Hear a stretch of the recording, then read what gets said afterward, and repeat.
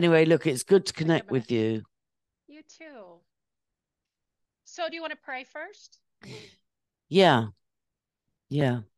Father God, I just lift up this appointment to you at what is like, I don't know, 8 p.m. in Ireland. What time is it with you? It is 4 o'clock. 4, 5, 6, 7, 8. Oh, okay. So not that far behind. But I lift up this connection, Lord, and I pray for a divine connection that will give glory to you. Because no matter what my story is or Lisa's story, ultimately we only speak out loud. Well, yes, to reach out to other survivors, but ultimately to give glory to God and to point to Jesus as the only healer. I've seen so many healing methods, and for me, I don't know how people even stay alive without Jesus. So just bless this time, Lord. Let it be the first connection of a few, and let us meet on common ground and take ground from the enemy, because the Bible says everywhere we set our foot um, belongs to the kingdom.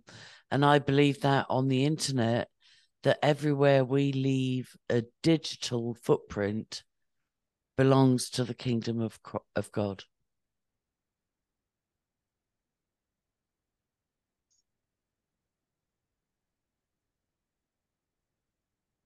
Amen. Amen. Amen. So nice to meet you. I've been looking Yeah, forward you to too. Let me this. turn my volume up. I'm not hearing you very loud. Oh, I'm sorry. Yeah, no, that's It's better. I think okay. I had my speaker turned down low. Okay, so you're good? Yeah, I think so. Yeah. Okay. So, I don't know your story. Okay. Can you Do you feel up to sharing it? Yeah, I want to share it in a different way. Um, Okay. because I've moved home 49 times over 7 countries and 3 continents. I've lived in America, I've lived in Europe, I've lived in where was the other one? Northern Africa. Anyway, 49 house moves in my lifetime. And so it's very easy for me to get disconnected. I've watched many of your shows, and a couple of them I've kind of gone, because I've got trust issues. But ultimately, I think what melted my heart was your husband's testimony, and then the joint testimony you did last week, you and your husband together. And at first, I was like, okay, well, only 1 in 10,000 SRA survivors are blessed enough to have a Christian husband who will be so empathic. And then I felt convicted because I was married to somebody who became a Christian. Um, and after 10 years marriage, I left. And Oh, I was feeling really shamed, when your husband was saying things like, don't leave your post and so on and so forth. I was feeling really shamed that, oh my goodness, maybe I shouldn't have left my marriage. But then on reflection, um, I suspect my ex-husband was also MK Ultra and dissociative, and he was hugely narcissistic and abusive. He didn't beat the crap out of me, but he would everything else. So, sometimes he would punch so close to my face that it would whistle. I could oh, wow. I could hear a whistle past my ear where he just missed punching me. And you know, he would do crazy stuff like headbutt the cupboards and Wow. yeah. So, but I want to go back to the beginning and what I wanted to do with you, because I have been diagnosed with DID. I'm 65. And I grew up the first 12 years of my life. My father was in the British Royal Air Force. So I was a military child. And so with 49 moves and with DID, I haven't managed yet to tell my story in a what's you know, in a way that makes sense. I can't, like, since 2009 I've had publishers offering to publish my story and I can't put it down in writing so far. So the way I've disclosed so far has been to tell my story along with the research I've done and the proof I've found. And I want to do it differently. I want to just tell, like I can tell in a part 2 or with backup evidence, I can tell the research I've found and the corroborative evidence, but I want to tell it just from what I remember. Yeah. So I was born in 1957 in a military hospital in Germany, RAF Vegberg. It was a catchment hospital, not just for the British Royal Air Force, but the American Army and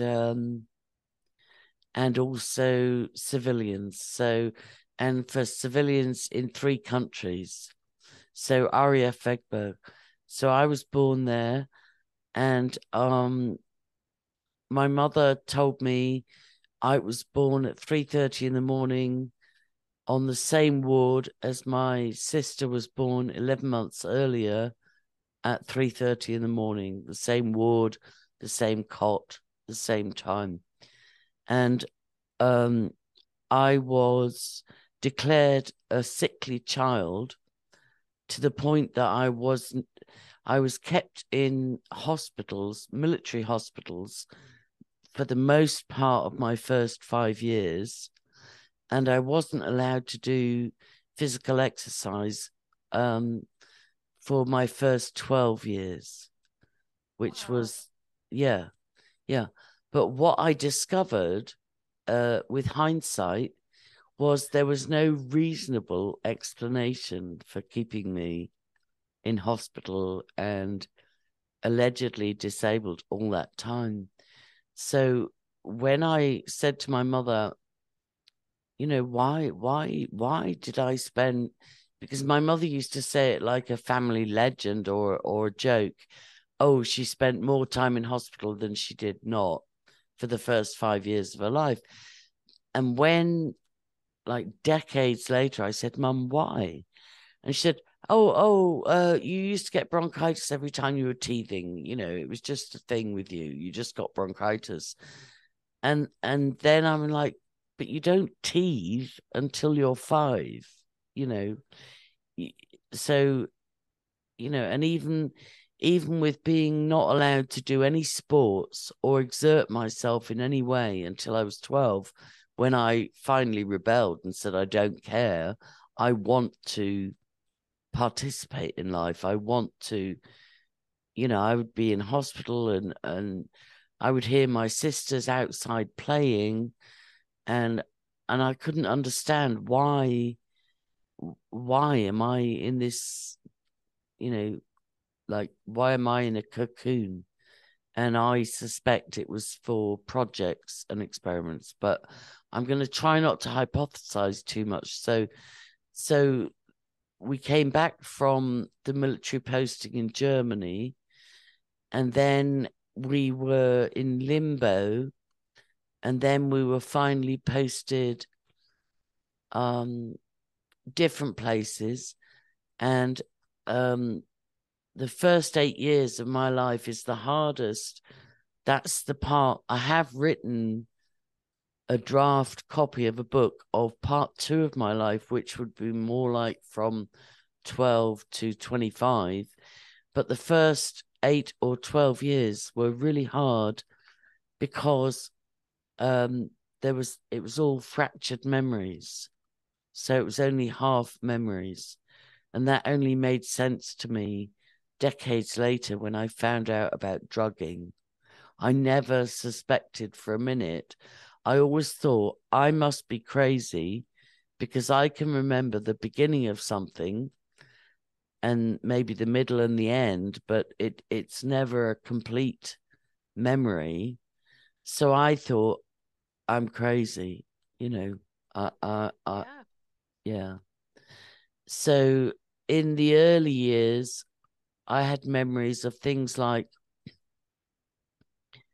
in the hospital memories, I always felt happy. And I didn't realize there was such a thing as happy pills. So even though I would have a sensation of being paralyzed from the neck down, but I had a memory of being very happy. Wow. And I had no idea that could be drug induced, you know.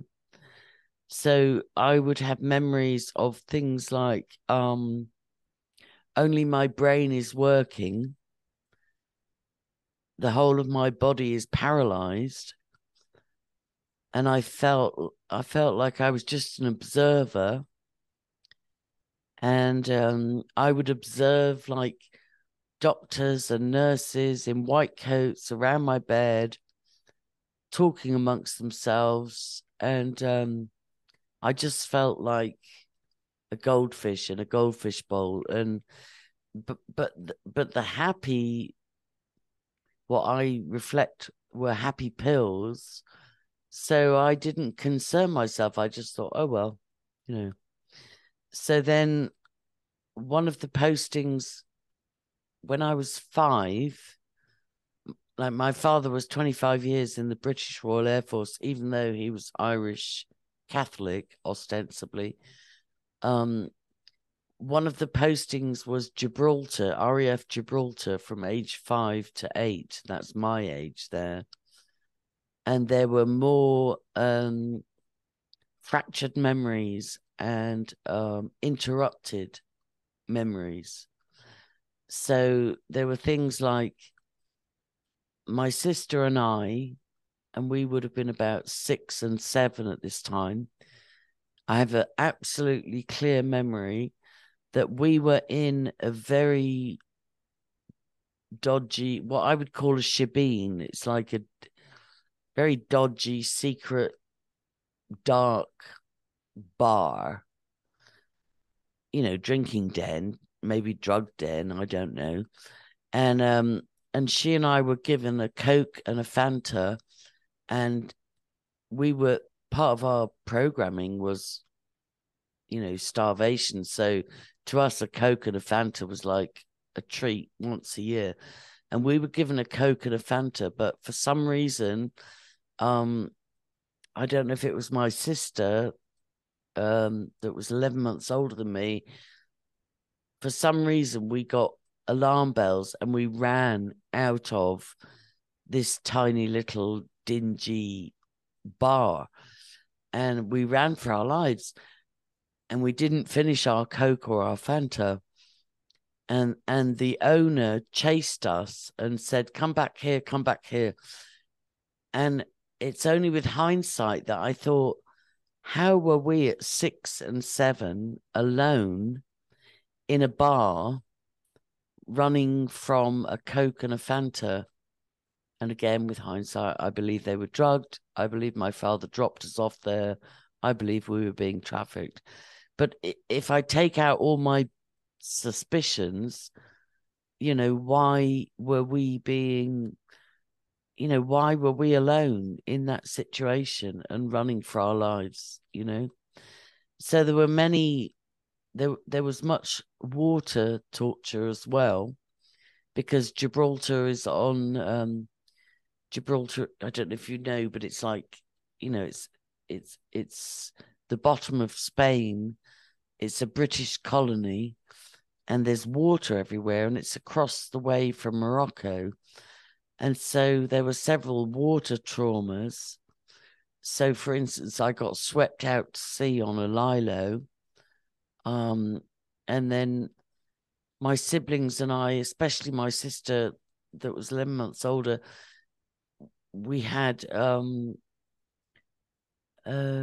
drowning memories. It was almost like a game, who could breathe the longest whilst underwater. And there was another water trauma in Gibraltar where the boat, my father had myself and my sisters. I'm one of 5 girls. One is dead. But at least 4 of us were out on this boat, and it was a storm warning. And I had my baby sister in my arms in the rowing boat. And when a giant wave came over the boat, in panic, I opened my arms and I let go of her. And it seemed that she got swept out to sea. And but as it happened, my father managed to upturn the boat from over our heads. And even though my baby sister's red ribbon out of her hair had got swept out to sea, but the baby was actually in front of him, and he managed to pull her up. And it wasn't all of my sisters, because it was myself. Anyway, we got rescued, and we got our lungs pumped of water, and the baby didn't get swept out to sea. But there were several water traumas, like near-death experiences like that. And then my mother tells that that when I was, I don't know, a year or so, my father got, maybe 2, I don't know.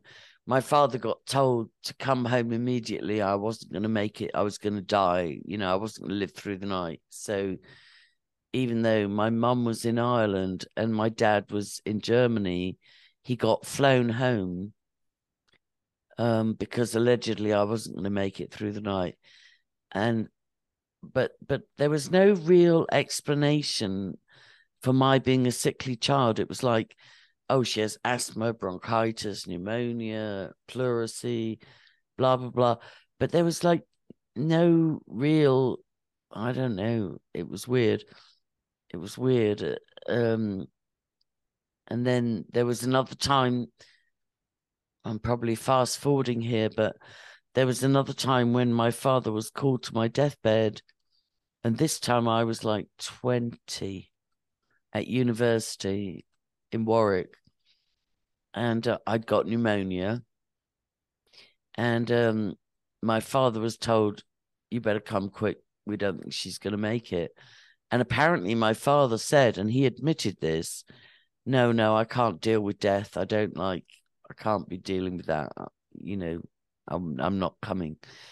And on that occasion, I left my body. I was in the hospital in Warwickshire, and my mother and the doctor and the nurse were there by the bed. And apparently my temperature went off the charts. And I remember my body floating out, my spirit floating out of my body up to the ceiling. And I looked down, and I could see my body in the hospital bed, and I could see them panicking. And then a nurse, when she ran, and she came back with a fan because my temperature had gone off the charts, right? And the nurse came back with a fan, and she put the fan on me. And as I was up on the ceiling, I thought, how kind. I thought, how very kind. How did she know I was hot? It was like I know. And so from that one act of kindness, of this nurse's desperation not to declare me as flatlined, I came back down. I literally came back down into my body, and there was another out of body experience where I got involved with a cult, American cult. Est, it was called originally, and then it was called the Forum, and now it's called Landmark Institute. But it was a spin-off from Scientology. And so I was in a weekend seminar. I was involved with them for 10 years, sadly, before I realized it was a cult. But I was in one of their seminars in London, and they induced people to go back to it was very dangerous, actually, to go back to a memory when you were really angry or whatever. And I went back to one of my multiple abuse memories, and I dissociated, and I left my body and went up to the ceiling, and I didn't, and I panicked because I've never tried to induce astral travel. I've never tried, so anyway, the only experience I'd had out of body was the hospital one. But this time they asked you to go back to a memory, and I went back to a memory, and it was being abused, and it triggered me so badly that my spirit left my body and went up to the ceiling. And then up in the ceiling, I'm thinking, oh my God, I can't get back in. I can't get back in. What have I done? Why have I left my body? I'm in real big trouble here. I don't know how to get back in. And fortunately, even though they were new age and they were, they were actually satanic, Werner Erhard, Jack Rosenberg was trained under Jack Parsons, who was trained under Aleister Crowley and so on. But he knew how to get somebody back from the astral plane. So they talked us down and said that, you're sitting in a chair, your feet are on the ground, the people around you. And I did manage to get back in my body, but it really put me off trying to astral travel or leave I still do suffer from dissociation, but I would never willingly, even though I have crazy memories of flying as a child, but I would never willingly say, let me leave my mortal coil. And I remember learning, because I was getting attacked by some really heavy duty Satanists and witches. And I remember studying and finding out that, they can have their silver coil cut off if they're out of the body, doing evil things. We can command. I don't know if you agree with this theologically, but I believe we could command the silver coil to be cut, and thus they could not re-enter their bodies. And there are Christians out there that say that is how Anton LaVey died, that he was attacking somebody outside of his body, and that person and a prayer group behind him commanded the silver coil to be cut, and Anton LaVey never, he didn't survive. He died. I saw that testimony only last week, but I've gone off track. I wanted to, so the first 5 years I was allegedly in hospital more than out, and the only memories I have are fractured. That's the truth. And like I said, they're colored with this happy, and I didn't realize what it was, that even as children were being experimented on, they were being given happy pills. So even as I felt paralyzed from the neck down, but I remember a happy feeling. So it's very confusing. It's like trauma bonding. It's like double programming. It's like pain is pleasure, pleasure is pain. It's like upside down, back to front. So Could you feel what they were doing to you even when you were paralyzed? no, and that's the thing that tortures me, is that the most horrific of, like, I can tell you about abuse, and those memories are real, but I feel so angry that much of my memory bank is I can't access it, and it makes me furious. It makes me so angry, because I would like to access my memories in order to process them and heal from them. And I've asked God for that.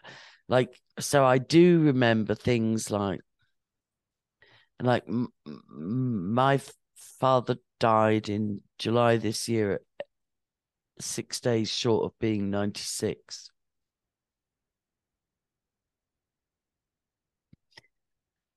And so I still feel a great deal I still feel a great deal of shame for disclosing about my parents and my siblings and my extended family. But I come from 5 generations of abusers or abused that I know and can vouch for personally, starting with my grandfather, my Irish grandfather. But there still is this feeling of shame that, uh, how could you speak about your family that way? How could you bring, how could you wash the dirty laundry in public? How could you bring such shame to the family name? And, I've got people accusing me of doing it for money or for bitterness or anyway, so let me just try and go back chronologically. So I have fractured memories all through the hospital memories. Like I said, there's just this sense of being paralyzed, this awareness of men in white coats and nurses around me, and this sort of overglow of happy, nonsensical happy, which I now put down to drugging. But there was also things like frozen memories, like my mother would, there were 5 little girls. She had 8 pregnancies, 3 which didn't come to fruition, and 5 little girls. And so one frozen memory is my mother would bath us, and then she would hand us over one by one to my father to dry us. So you would think that was quite a jolly memory. It's like a mum and a dad bathing the children. How lovely. But not really. That I remember being touched inappropriately, even as a toddler, a baby, like little,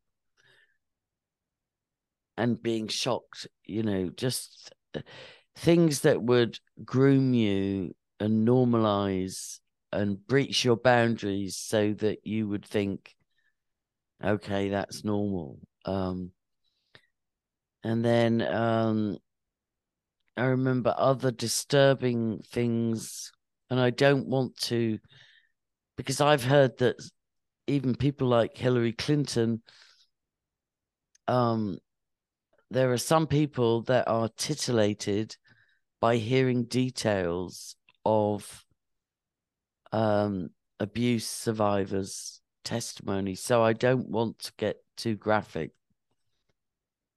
because I don't want to titillate perverts.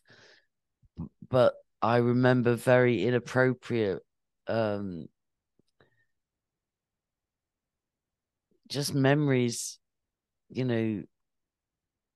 8 and under that were just inappropriate, just not age. I don't want to go into detail, but like just thinking that's so weird, that there were also things like my parents would they would put us with people like there was a lot of programming going on. I don't know if you're familiar with Carolyn Hamlet, but she's done some very good work on programming of generational abuse survivors and MK Ultra programmed children. So there was a lot of programming in terms of hunger. Like I remember being hungry most of my early childhood, hungry to the point of torture, really. And I remember things like animal torture, like taking a bird with a broken wing to my dad, thinking, oh, let's save this bird and put it in a shoebox with cotton wool and feed it with a dropper, and it'll, I was reading Bunty or, Enid Blyton books and so on. And then my dad just karate chopping it dead in front of me. That's another, like the water torture thing. There's probably loads of incidents, but the animal cruelty thing as well was very significant.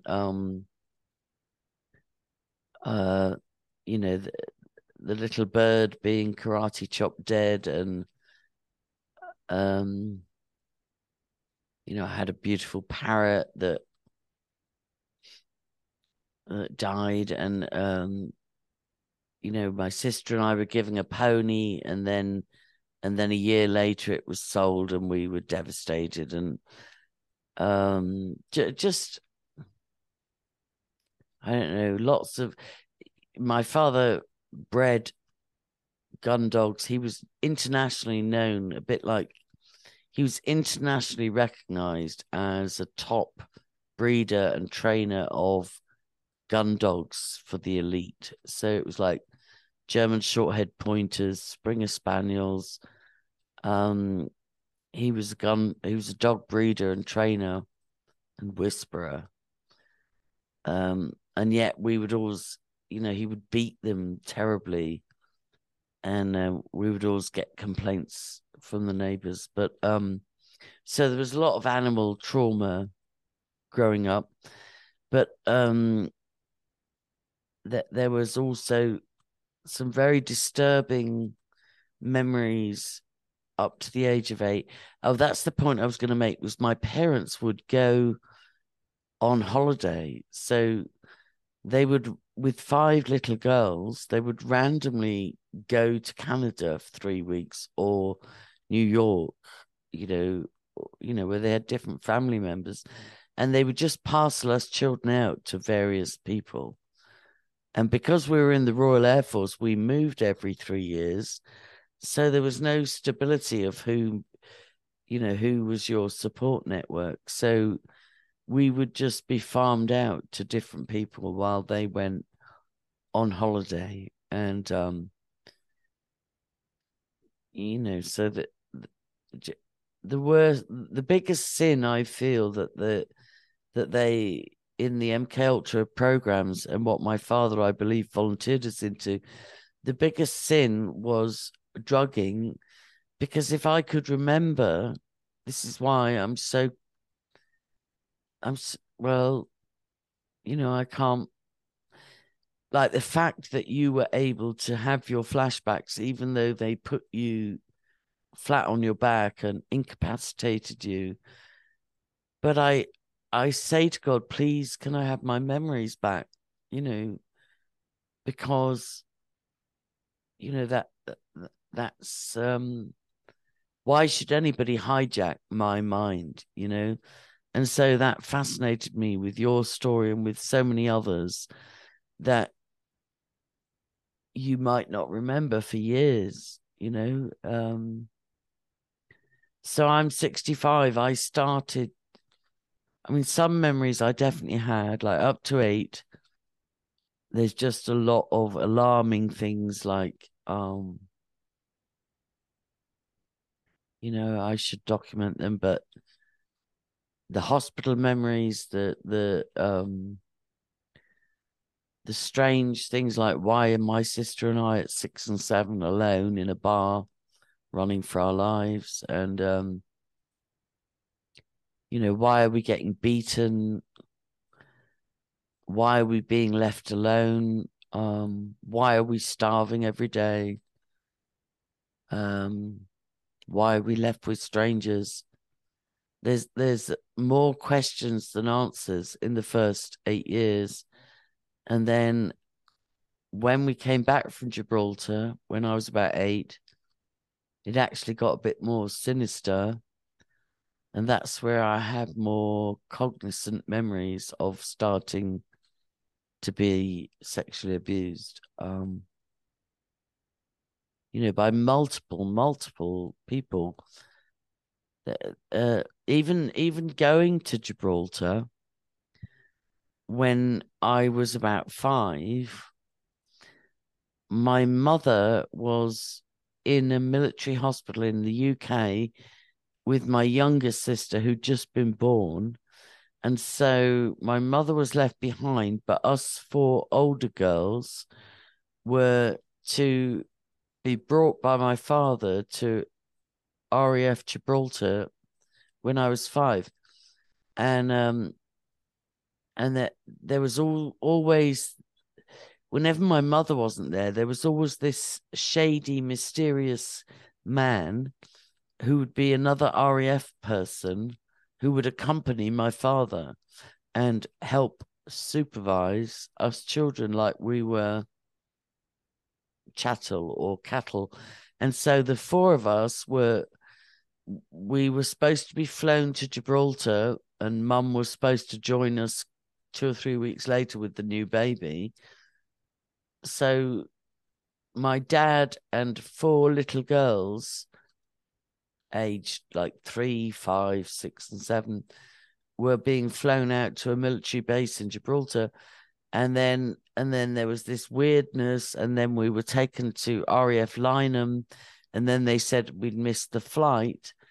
And then I have a very clear memory that they put myself and one of my sisters, the one that was 11 months older, they put us in a cot, a crib, at 11:30 at night. They said, "Oh, you missed the flight, but don't worry, we'll get you tomorrow.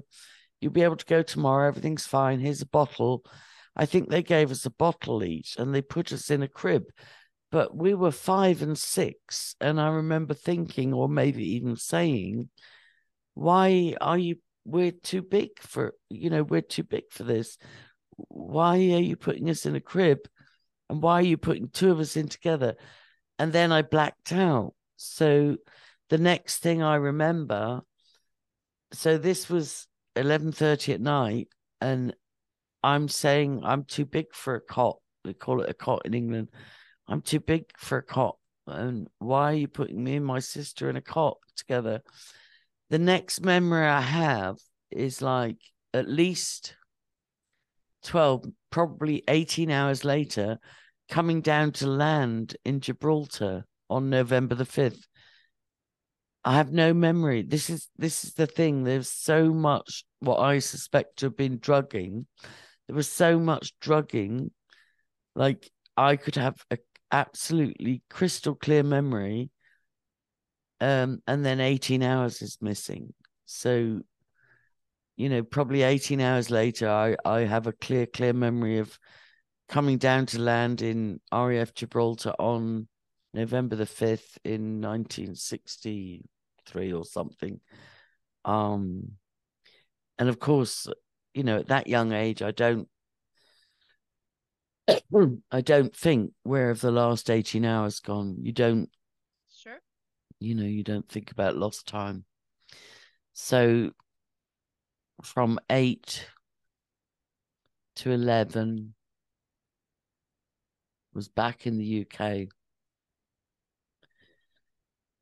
And one of the memories I have in that time is of being human hunted.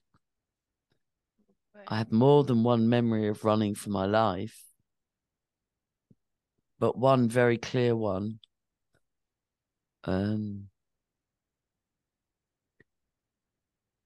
the woods on a military base, and running and thinking my heart is going to just pound out my chest. And then finally falling face down, and then coming to face up with a circle of men around me. Ejaculating, I don't know if it was urine or semen, but about 6 men around me in a circle in a forest with me on my back. And my brain took a snapshot because one of the men was in an army uniform. And because I'd grown up in the Air Force, for some reason, my childish brain, aged 9 or something, thought, oh, you know, he shouldn't be here. Why is there an army man here? It was a man in a full army general's uniform. And I don't know to this day if it was urinating or ejaculating. Sorry to be graphic.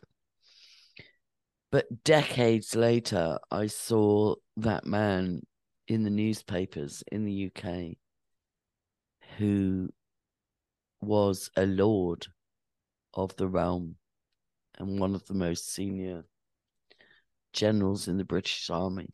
And I saw him and it was him. Yeah, it was him. It was like, because the only reason my childish mind took a snapshot age 9 was because we used to sing this song in Gibraltar: Army's balmy, Navy's crazy. Yup, the RAF, like it was a thing. So even though I'd been hunted, drugged, abused, but the thing my brain did was, why is one of the men doing this wearing an army uniform? So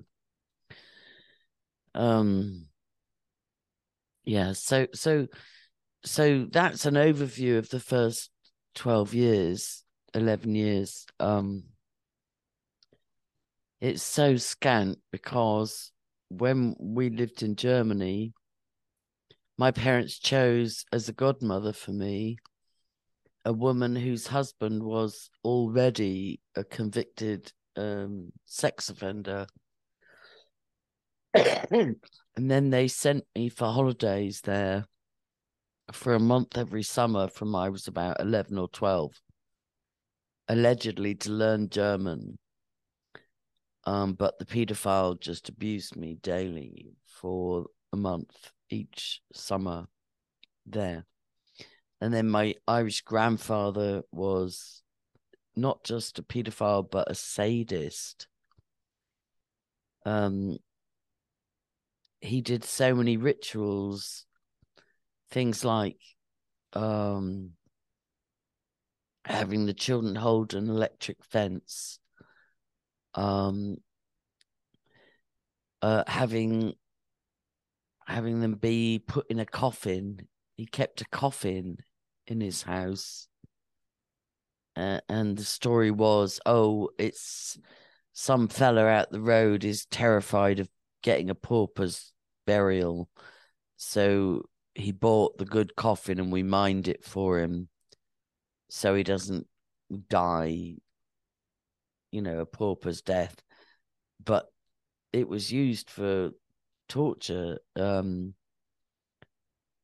have aunties that said they were put in the coffin I have aunties that said they were held over a 20-foot, 30-foot drop. They were held over the wall, in terror of being dropped. Things like even goats that were really aggressive. Like my Irish granddad used to laugh his head off. We used to go home to visit once a year, and the goats would chase you and ram you with their horns, and he used to think that was hilarious. And just sadism, just funny but not funny. I don't know if you had that in your family, but where there would be some cruelty committed, but it would be like, oh, that's just funny. Don't be so serious. Lighten up, like ha ha ha. Look what this thing of I find this in the American psyche a bit. I studied English and American literature, and I lived in America for 5 years. And I find this thing of roasting people and hazing. Are you familiar with hazing? Yeah. Hazing is like initiation into a secret society or a gang or whatever. So, and I find that quite disturbing, even today. Like I listen to quite a few American podcasts, and sometimes the level of hazing or teasing or roasting or whatever, I find, even especially like even amongst veterans and in the military, where you're supposed to be able to take a roasting, but it's actually ritual sadism, in my opinion. Sure. Yeah. So from also in the early years, there was a lot of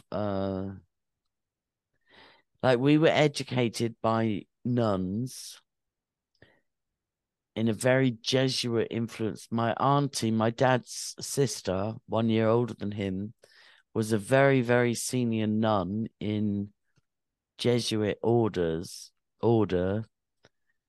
The mother house was an ex-Benedictine monastery in Saint-Sever-le-Vicomte in Normandy in France. And I was sent there 2 or 3 times. They thought I might become a nun.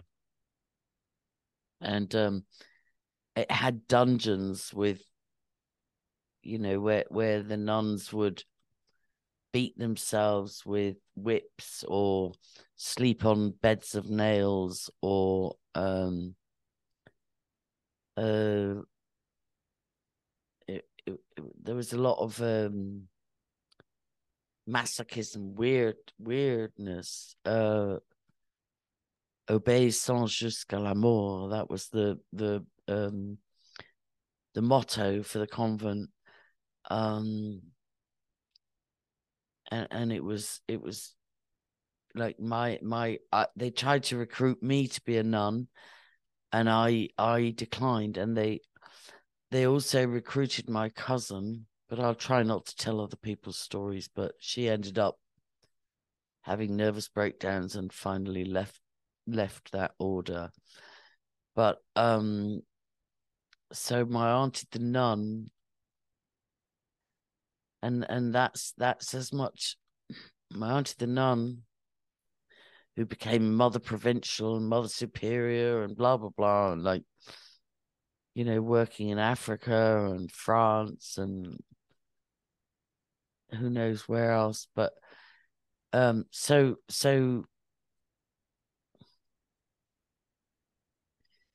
when we came back to England, there were all sorts of experiments going on, like gifted child experiments and observations. And so we were still, somehow the military was paying for us to get the very best private education with nuns. So it was ridiculous. It was like anyway, we would do elocution lessons and deportment, and a lot of it was a very good education. But it was also like, I don't know, it was programming. And I can remember we went to convents all the way through from I was 4 or 5 in Gibraltar, and then Princess Risborough, and then Bath, Horsham, and so on. But I can remember strange things happening along the way as well. So I feel like that's quite a breakthrough for me to share as much as I have for the first part. The next portion of my life was from 11 to 30, and it was very glamorous and exciting, where I kept getting placed around aristocracy and royalty, lords and ladies, princesses, BCCI, Saudi royals, blah blah blah, glamorous, but it all felt very engineered. But that's about as much as I feel able to do.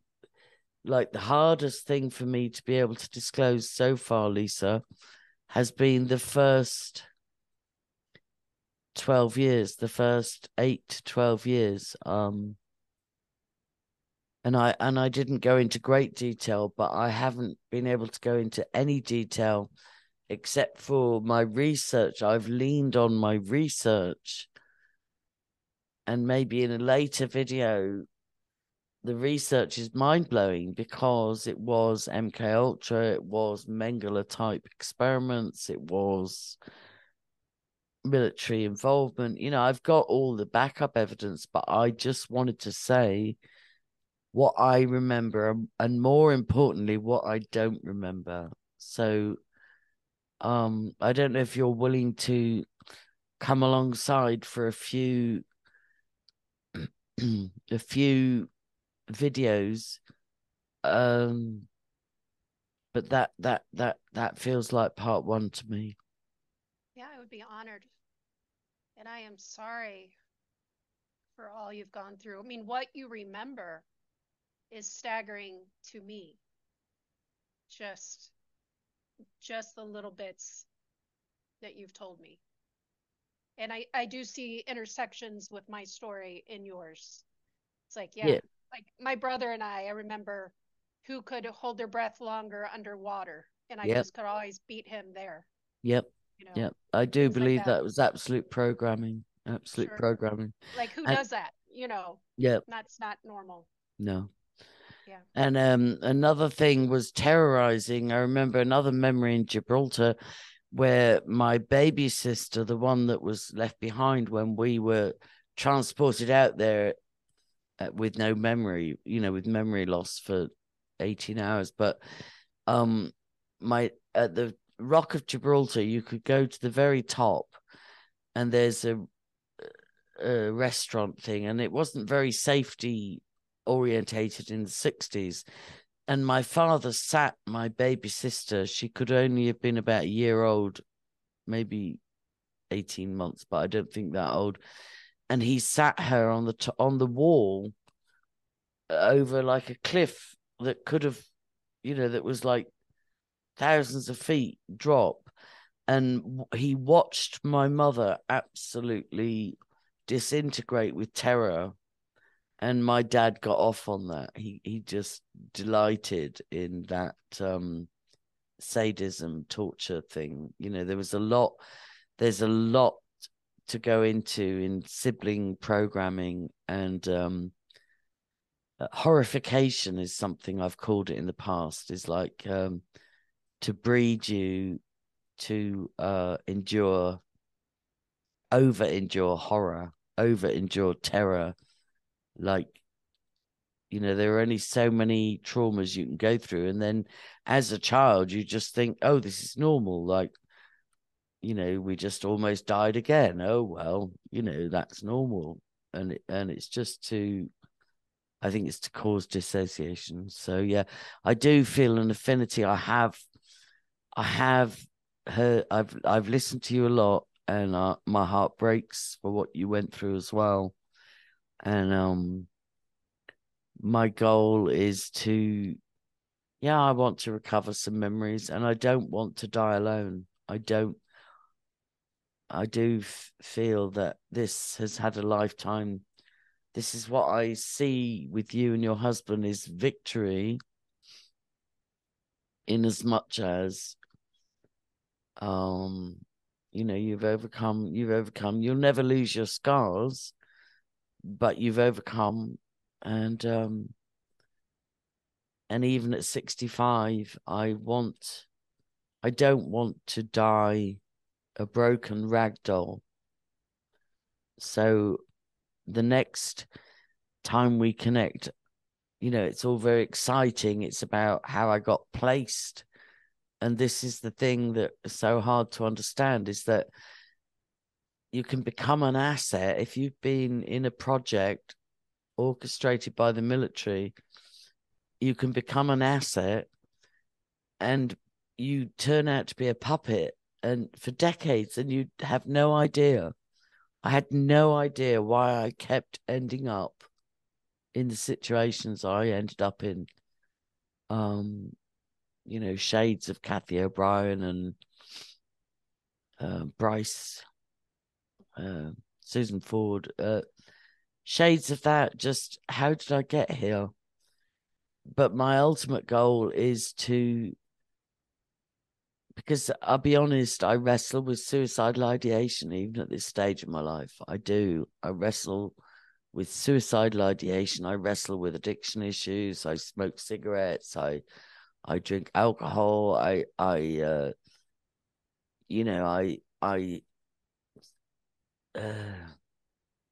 have to fight the good fight daily. I have to speak scriptures. I wake up with self-loathing. I was saying to myself this morning, it reminded me of your husband. I was just speaking scriptures back to myself that, God knew me before I was even knit together in the womb. And he called me, he chose me. He forgives me, he loves me, he died for me, he rose again for me. I had to just affirm that he loves me.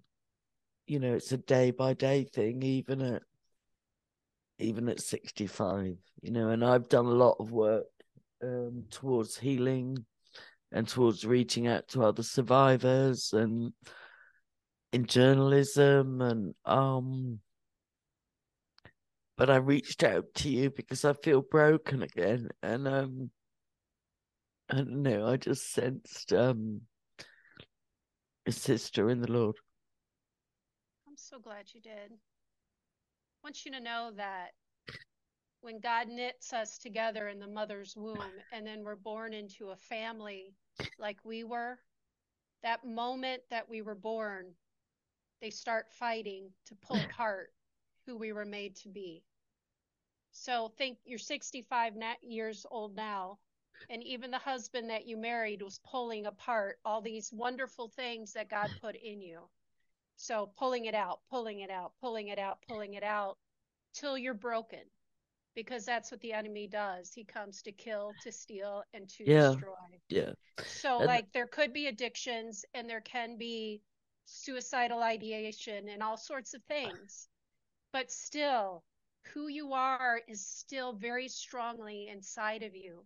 And as God heals you, and he always does, he will put you together in ways that you don't even know is in there yet. And you will be delighted to find out who Angie is. And that's still coming, and you will love her. and she will be wonderful.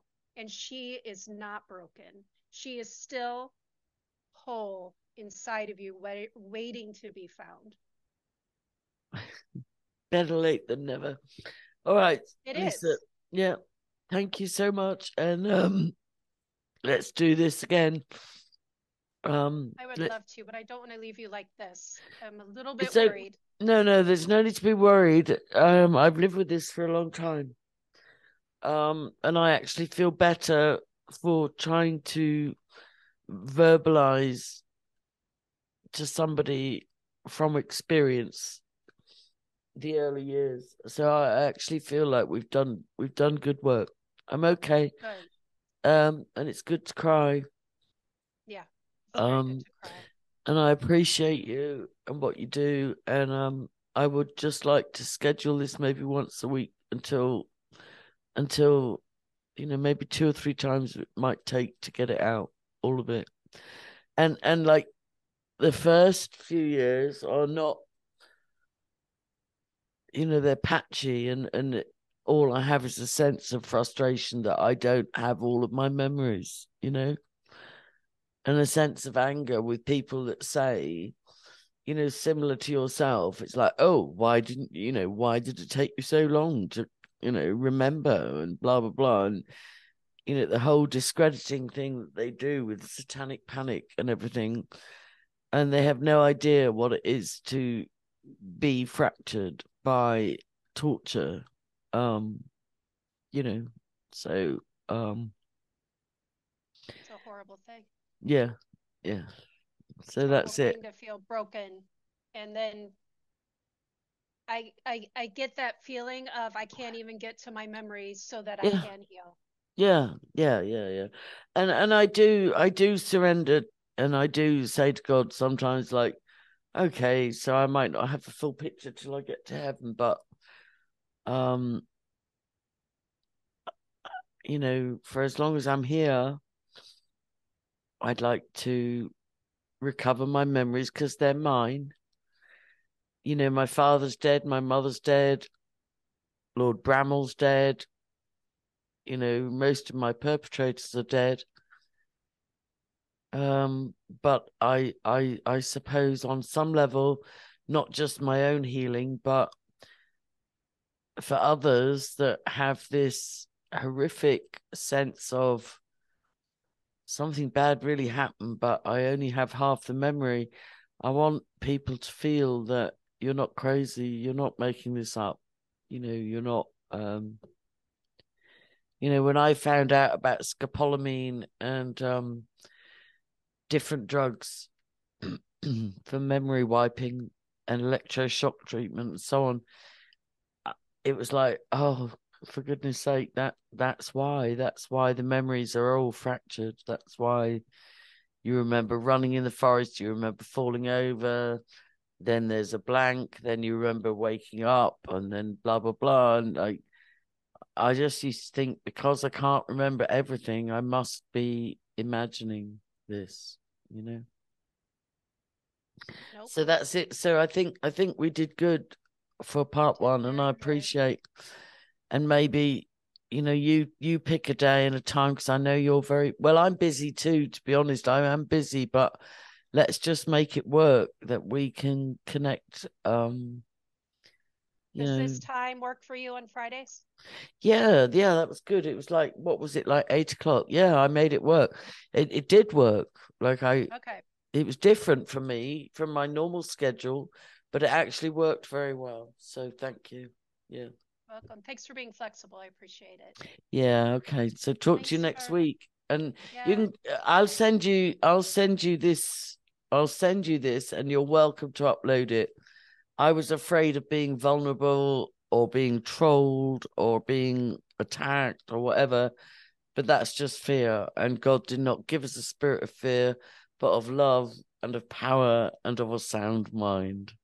That's right. So do you want me just to hold all of them until the future? No, I think we should release them one at a time, but I'd like you Okay. to pray us out if you don't mind. Okay. First, do you want me to put your whole name, just Angie? How do you want me to do this? Let's start off with Angie, because even though Disney was part of the whole PSYOP thing, I was married to a Disney. I am divorced. But yeah, let's start with just Angie, because I will get trolled. That's just par for the course, because I expose ritual abuse as you do. You know?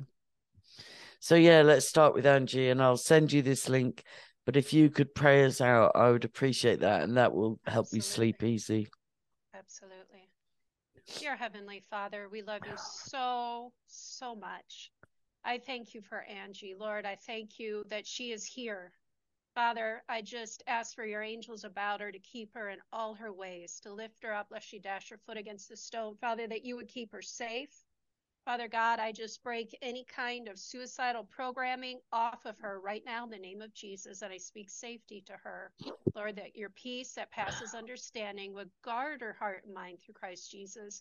Lord, that she would lay down and rest tonight, and that she would be able to sleep and wake up refreshed in the morning.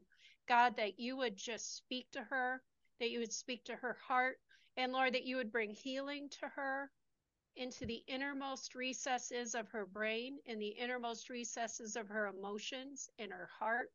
Father, Lord, we just break off the alcohol, we break off the addictions, Lord, the smoking. Father, everything that you need to take off of her, Lord, we just ask that you would release her. Father God, the fear that would be gone in Jesus' name. And Lord, that she would be able to trust in you like she never has before, that she would see how good you are. Lord, that you are the good guy in her story, that you are there to rescue her and get her out every single time.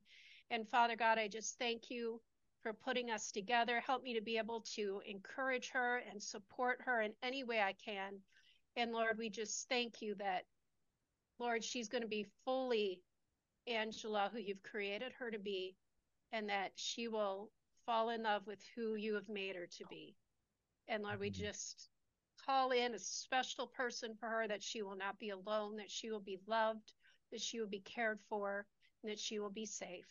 And Lord, we just break off any demonic forces or spirits with any attacks in any way, shape, or form. We break their power and we say, be gone in Jesus' name. And any curses we call down as blessings on her head. And Father, we just speak protection to this technology and to this recording. And Lord, that would go out and bless people and minister to them, Father, and help them. And the people that need to hear it, that they would. We break off trolls and their powers. Yeah. And Lord, I just thank you for your goodness. And Lord, that you are exposing the Luciferian kingdom and all the darkness that it has done, and that you are bringing it to light.